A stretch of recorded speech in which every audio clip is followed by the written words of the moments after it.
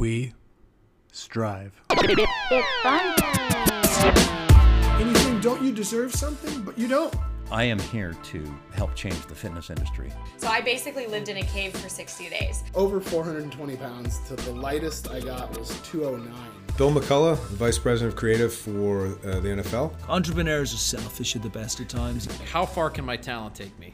Prepare to be inspired. 5, 4, 3, 2, 1, 0. So this week I interviewed Paul Jen, who has created this amazing platform, Filmocracy. So Filmocracy allows viewers to watch and rate thousands of movies, all while allowing filmmakers who have much lower budgets to finally be able to break through and compete at a higher level. Without a billion-dollar budget, it can be very difficult for filmmakers to get noticed and get paid, and Filmocracy is solving that. Listen throughout this whole episode to hear how Paul created the company, where they are now, and where they're going.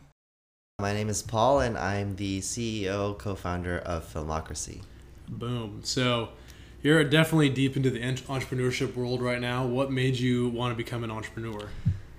So my dad has been an entrepreneur my whole life, and his business was flipping businesses. So he would buy struggling businesses and then make them better and then sell them. So basically like The Profit, like that TV show? Yeah, except he was actually doing a lot of like the manual He's work. actually doing it. Yeah, he's the one doing it. So all the risk was on him. Do you mean like the physical labor, like rebuilding it physically, or like doing the...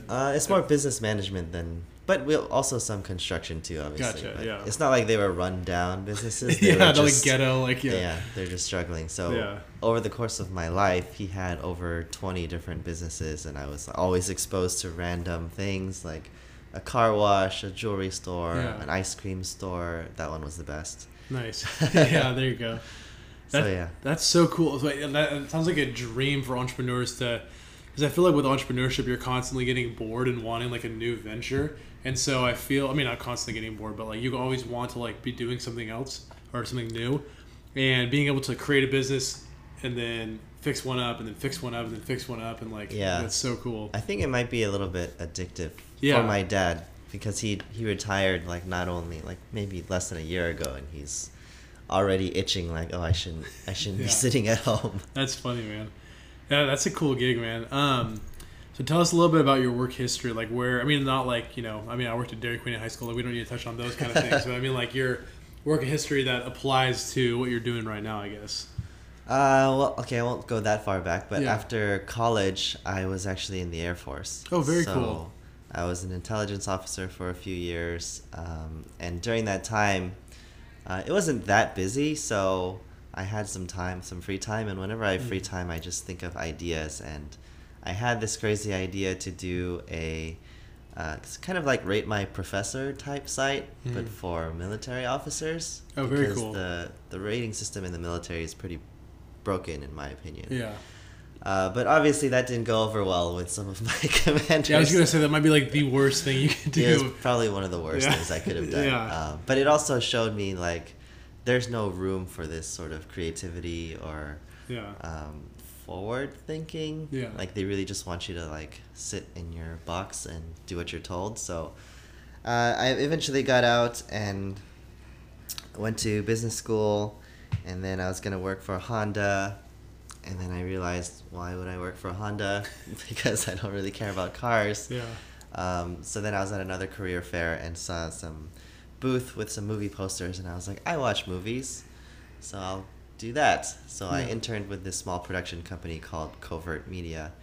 Before that, they were called QED International, and they did movies like District 9.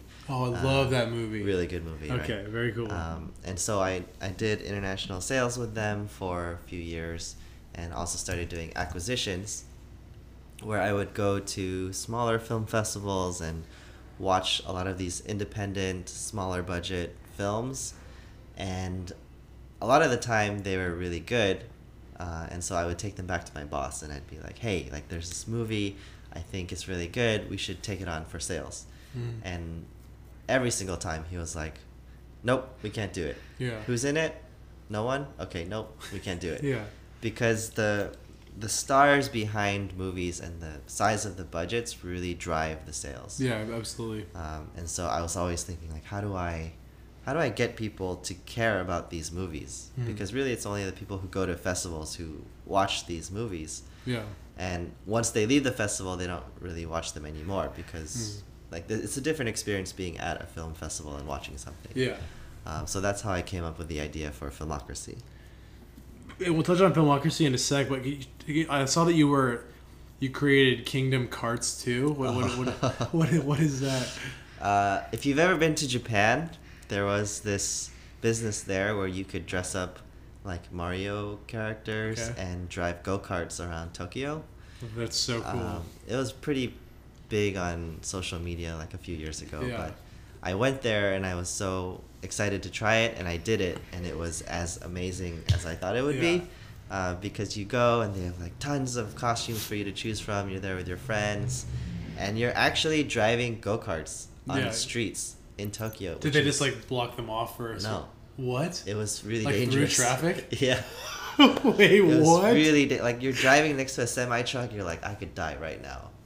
What? And that was a legitimate business? Yeah, they had like multiple locations. What? That's insane. That would never be allowed. No. Well, that's what happened is I wanted to do it here, but obviously you can't do things that aren't licensed to be on the road. So I found a little bit of a workaround and found electric golf carts that they looked like miniature cars. Yeah. And so we did it with those. What? And I set up this event, and we had a bunch of people come out over the weekend dressing up. Wait, hold on. When was the event? Was it last year? Maybe late last year or no, 2017. Late 2017. Were you the only person doing that in LA? Yeah. Wait, what did you... Wait, okay. Wait, because last year I saw an ad about racing go-karts dressed up as Mario and people like that, and I reached out to my buddies saying we should totally do it here in LA. That was you? Maybe. Yeah. What? Because the only other alternative is someone is trying to open like an actual racing arena, which is different from what I was doing. We were just driving around LA. That was you? I should go back in my group text. I literally was I was like, you guys need to fly down for this. We almost bought tickets. Like, yeah, it's so like Instagram, like social media worthy. Yeah. Right? It's pretty fun. That's insane. What? Okay, very cool.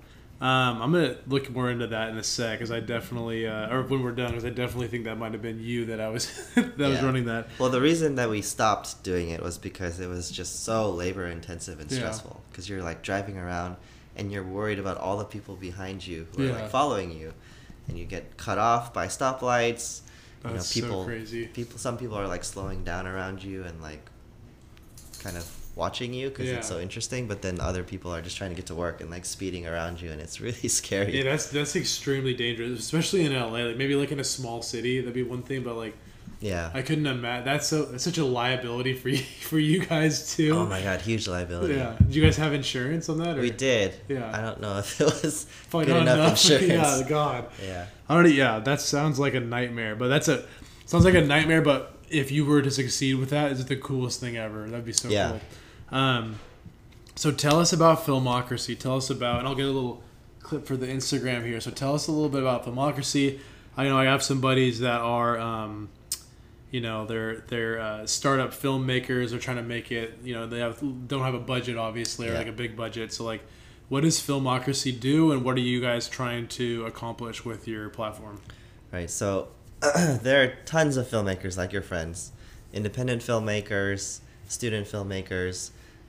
And today it's so easy to make a film, right? Like you're recording me with your phone. You can shoot movies on your phone now. I should put this on the website there. Yeah. Like there was a movie that went to Sundance that was shot on an iPhone 5S. That's right. I remember that. Yeah. And so like you have all these, like there's way more filmmakers now, way more people making films, trying to be filmmakers, but the distribution side is still near impossible. Yeah, it's kind of unorganized, or... Well, it's not. It's just... Or doesn't exist. The way to get a distribution deal is you have to go to a festival like Sundance or South by Southwest. Gotcha. There are thousands of film festivals, but only those two, maybe a few more, actually will get you a deal. Yeah. So you try to get in. Like, this is how Quentin Tarantino got into film, right? He got his film into Sundance. But in 1991, when Reservoir Dogs went to Sundance, there was only 250 submissions to Sundance.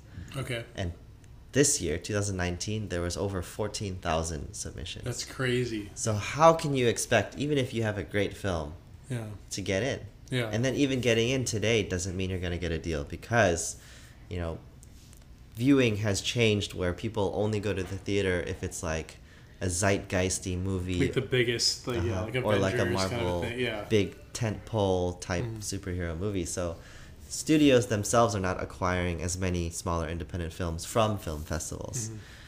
So you have this huge amount of films that just don't get released every year. You don't even hear about them because those people don't have any marketing dollars behind them. So in order to solve this problem, we've built a gamified streaming platform that rewards people for discovering films. So if you decide to take a chance on the platform to watch something that doesn't have a rating yet on the platform, and you rate it and other people rate it and your rating matches other people's ratings, then we give you virtual currency, which you can use for redeeming gift cards or movie tickets or exchanging for cash. We're giving essentially 10% of our revenue to people for watching stuff. And do you think this is more targeted towards movie buffs, or do you think this is a platform eventually that everyone will, kind of like a Rotten Tomatoes kind of thing? I think initially our target is definitely people who go to film festivals or film buffs, or somehow related to the film industry. Yeah. That's a pretty big pool of people already. Yeah, absolutely. But once we have enough of those people, then 10% of our revenue is very big. You know, so then why not, you know, do this instead of watching Netflix? Yeah, exactly. You know? And it's, it's not just the trailers of the movies; it's the entire movie that you gotta watch. Oh, very cool. Yeah. And so, we'll finish what you're describing in a sec. But do you have competition with Netflix? Where are you eventually going to become like a Netflix for independent film? Low independent films, in a way. I think to compete with Netflix will probably take 8 to 10 years, unless we get some huge influx of capital. But the idea here, like obviously our business model is not, you know, we're not trying to make a whole bunch of money and exit. It's, you know, we give 50% of our revenue to the filmmakers, we give 10% to the users, and we keep 40% for operation. So it's not like a huge money-making operation for us. It's about helping all these people who have movies, like poured their hearts and souls into these movies and don't have anything to do with them, so they just usually put them on YouTube and then nothing happens. Exactly, yeah. So, and do you make your money from in-app ads, or how do you guys make your money? Yeah, so we're getting some advertising revenue, but also subscription revenue from premium users. And so what does a premium user get? So premium users will have like unlimited access to content, no ads. There's a lot more features involved in our site than a regular streaming site. Like if you go on Netflix and you scroll around, you're just looking at posters, right? Yeah. But for us, like we have a lot of different mini games where you can, you know, watch movies, rate movies, you earn currency. There's a leaderboard that tracks your progress compared to everyone else. There's like a virtual shop. So like the whole experience is what we're trying to change about streaming. And I can see that blowing up, man. I can see, because one thing people love is being like the first to something or like an early adopter of something. And so I can see you guys getting a ton of people just watching all the movies that go on there just so they can be like, I saw that before it was even big. And like I was the first to review it, and my review was matched with everyone else, and I got a movie ticket for it, and then I used that for the movie when it was produced. Like I can see that. I get that. That's so cool, man. Yeah, no, I think that eventually, as long as everything goes well for you guys, I think that can be a huge platform eventually. So you guys just did a Kickstarter campaign. How did everything go? What was your strategy to approach that? Yeah, I mean, there's two ways you can go about Kickstarter. Really, it's either you're like a product that people really want to pre-purchase, like a luggage or a jacket or a wallet or something. And on the other side, you are a creative project that other people are just motivated to help you with. Yeah. And we're kind of in between, where we can pre-sell our project, but we're also a bit of like a passion enterprise. So, it was a bit difficult, to be honest, because Kickstarter, you think you can just upload a project and the people will come. Exactly. I don't know whose campaigns that happens for, but that's not how it works. Yeah. At least not anymore, because like the moment you upload, there are like 100 more projects that push your project down immediately. So you really have to bring your own audience first, and then Kickstarter recognizes that and kind of boosts your visibility, and then that helps. I just remember this. I found a way to rig Kickstarter and Indiegogo on getting featured, and I did that for Indiegogo a couple of years ago when I did one. But no, I remember when I did Kickstarter, we were doing pretty well. It was like apps don't really get funded on Kickstarter. Yeah. But the month we launched our app, another app launched, and that app ended up being the most successfully funded app on Kickstarter ever, and it was at the same time we were going. So I was like, of freaking course, it's the same. Yeah. They raised like almost 400K, and I'm just like, that's come crazy. On, dude. But no, there's a way to rig it. I don't know if they probably canceled it. Where what I realized was every time you would share your Indiegogo post to Facebook, if you would say like this push share to Facebook, I would move it a little bit up in the rankings. And so one day I shared it to Facebook 400 times, and I would delete the post every time it went to Facebook. Yeah. And I swear to you, I was on the Indiegogo homepage featured for that day by just sharing my Facebook. And I don't remember how I figured it out. I didn't see any articles on it. I just was like, I wonder if it has to do with sharing. And I literally was like, if you typed in Indiegogo.com, I was one of the first people to pop up on there for like a week straight. Out of all these campaigns raising millions, That's amazing. I had like 4,000 raised, and I was right there. So there's little tiny ways you can rig their system. I realized it was weird they didn't have like an IP block on that. Like they couldn't say like, oh, this is the same computer doing it. Obviously, the same Facebook. Obviously. Yeah. Well, we've got a follow on Indiegogo campaign, because they do that where if you finish Kickstarter, they will transfer your campaign to Indiegogo to like continue raising. Do that, dude. I'm telling you. I'm gonna try. Literally do it. Sharing. That's what I'm gonna do the rest of the day. Yeah. No. Is Indiegogo live right now? Yeah. Yeah. No. Again, this was 2 years ago, but I haven't seen the articles since. But literally, just share to Facebook and delete your share, and then do it again. Yeah. I'll report back, and you can write it in the comments of the episode. Yeah. What happened. There we go. You guys blow up. I got you. So you guys raised, how much did you guys raise? 50,000. Was that like around what you were trying to raise? Yeah. Or okay, very cool, very cool. Yeah, I definitely have never hit my goal on I didn't hit my goal. It was like 2 years ago, but on the Indiegogo or the Kickstarter. So you guys have a much more like I can see people rallying around what you're creating. And I think Kickstarter has an audience for that too. So hopefully the Indiegogo goes well too. So what's your competition right now? Like, is Rotten Tomatoes your competition? We touched on Netflix for a second. I mean, do you guys have someone else doing this too, or? Nobody's really doing it this way. Everyone's competing with content. I've got this exclusive show. Come subscribe to HBO.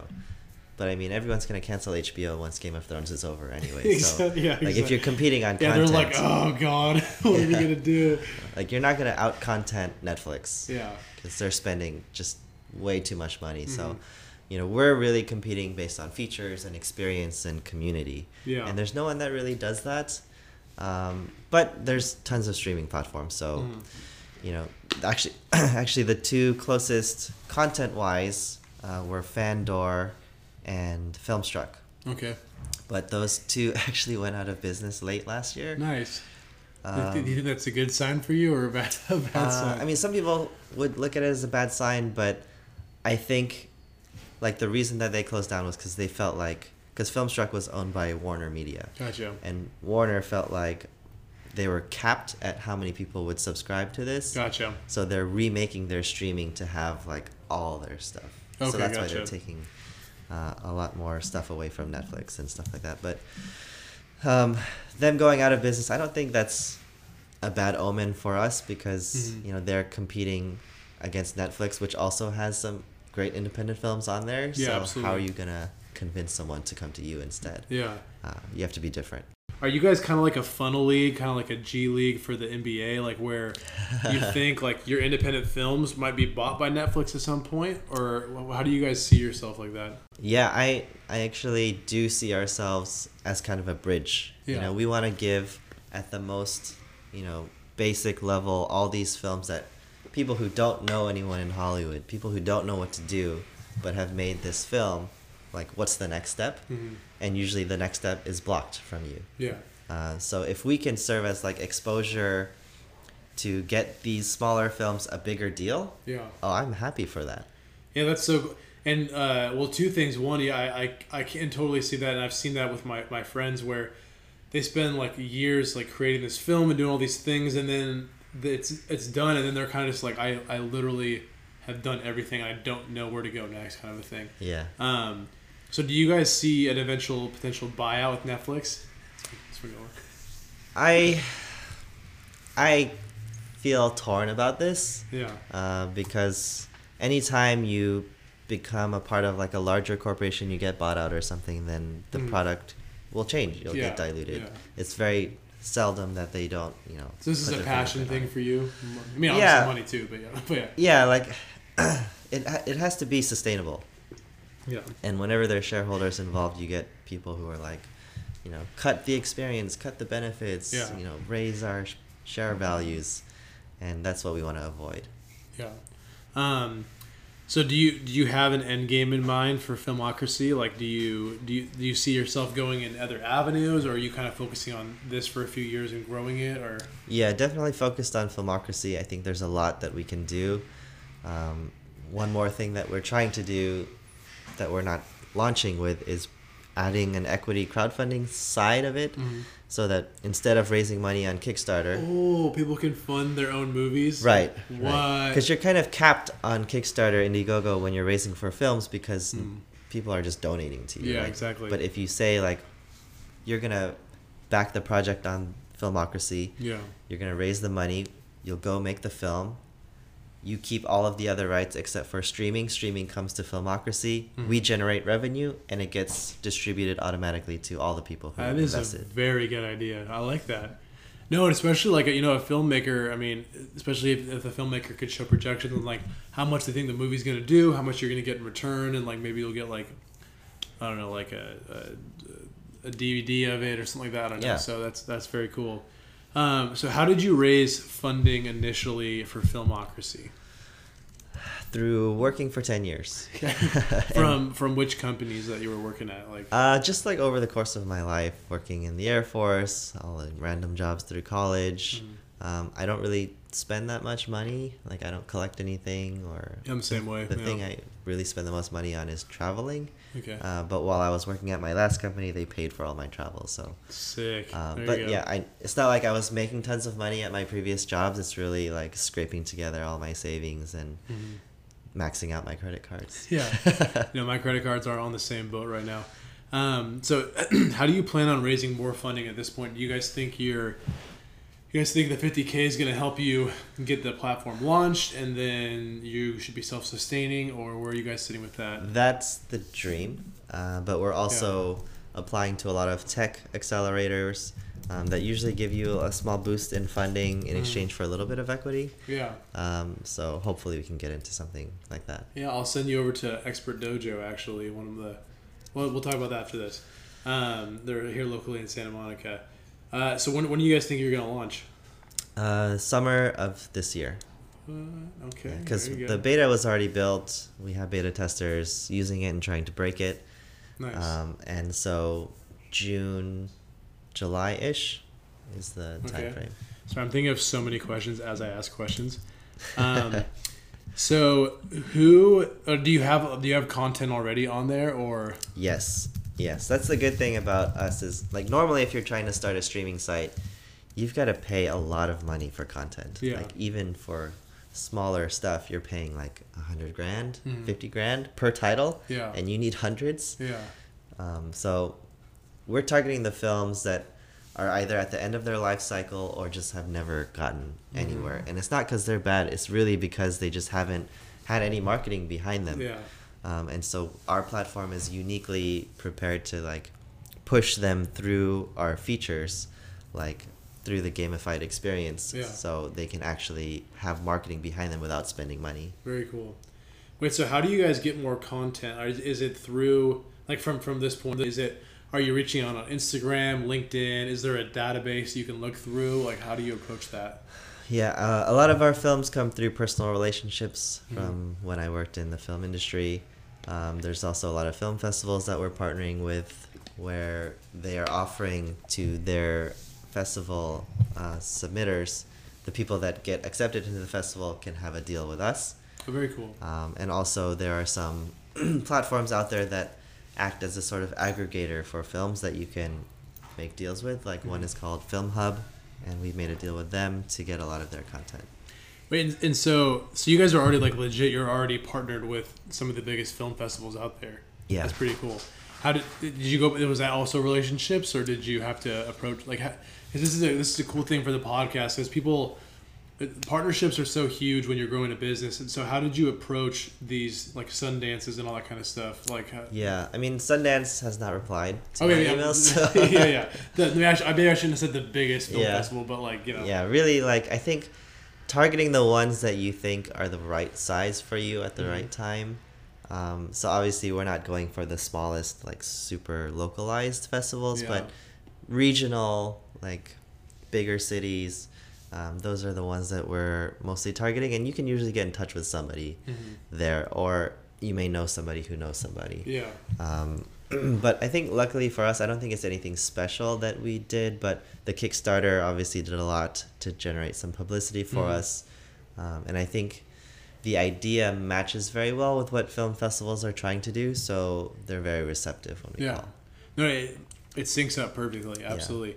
And have filmmakers thus far been super appreciative and like responsive of your platform? Or like, are they just like, put me on there right now? Yeah, like, that's the really encouraging thing. Yeah. Is all the filmmakers are like, yes, please. Yeah. I mean, what do they have to lose? Like, do they have to pay anything? Or No. We don't charge any submission fees. We don't. All our deals are non-exclusive. You can get out of them at any time if Netflix makes you a big offer. Yeah, exactly. Yeah, very cool. And that must cost you guys a lot of money for hosting, right?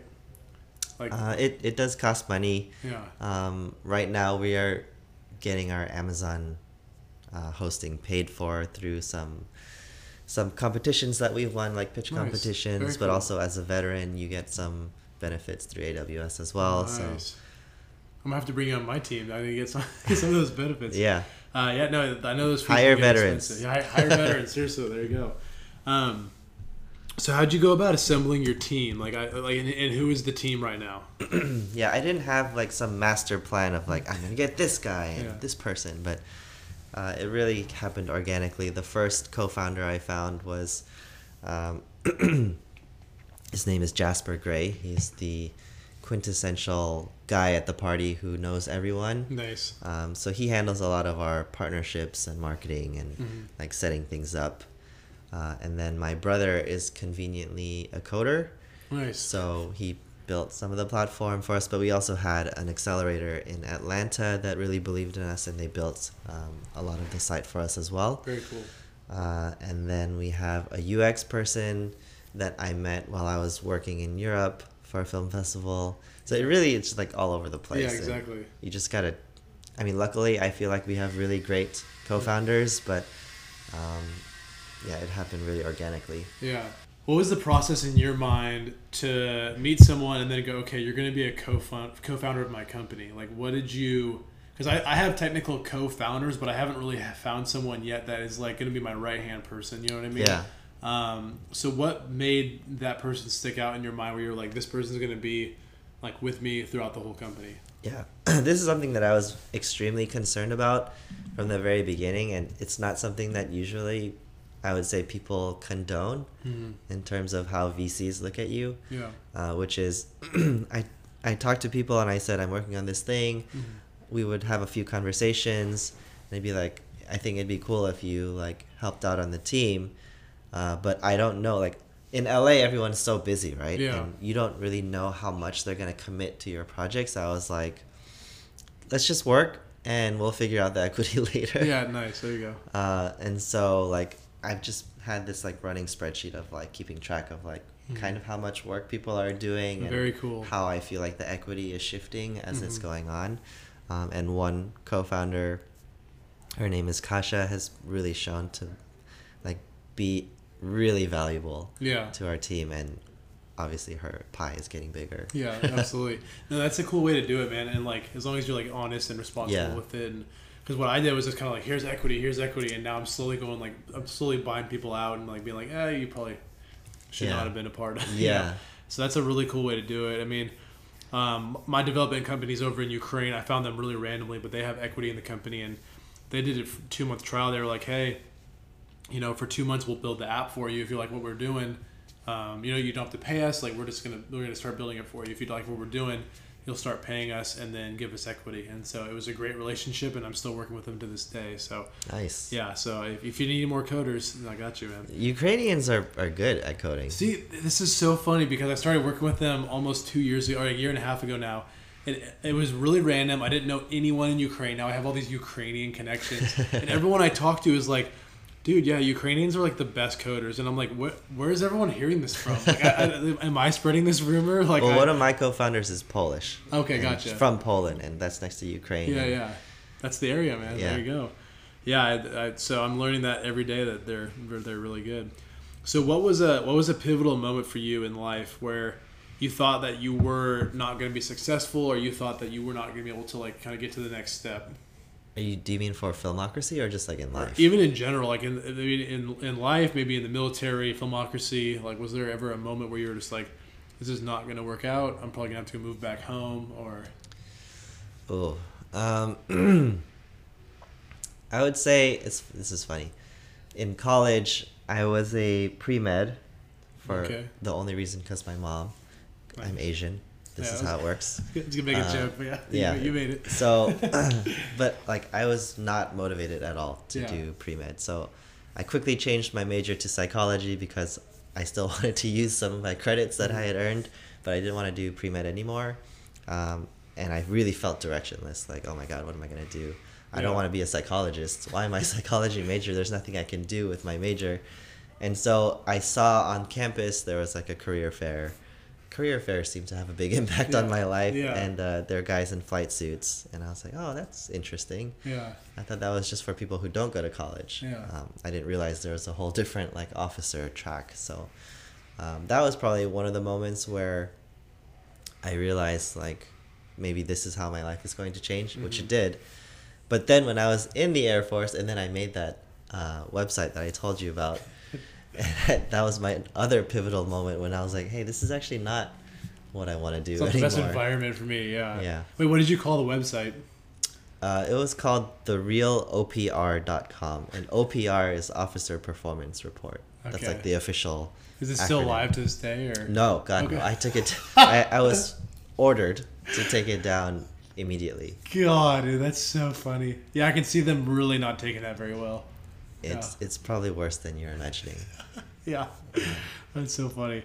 All right, so we'll wrap up with 2 questions here. So what is a 2-year goal for you, 2021? 2021. I hope that we can be, out in the market, having about 20,000 users would be great, and the main thing that I hope is just a lot of exposure, so filmmakers really feel like there's someone on their side who's like waiting to catch them. Yeah, absolutely. Yeah. How many filmmakers do you want to have let's go within the next year? Like once you launch a 1-year plan, is there a certain amount of filmmakers you want to have on there? We have 500 now, so. Oh, geez! Wow! Congrats, man. That's awesome. Yeah, I think if we can be around like 1,500, that would be cool. Yeah, very good. That's a solid goal. All right, so best advice for someone wanting to start their own venture, start their own business? Nike. Just do it. Nice. But I would probably start small. Like this is probably my 4th thing that I started, but the only one of like real size and significance. The other ones were just kind of like side gigs that I was doing on free time. But doing those smaller things and slowly building up and learning all the ins and outs of like financing and marketing and just like getting your feet wet. Yeah, absolutely. That's really important.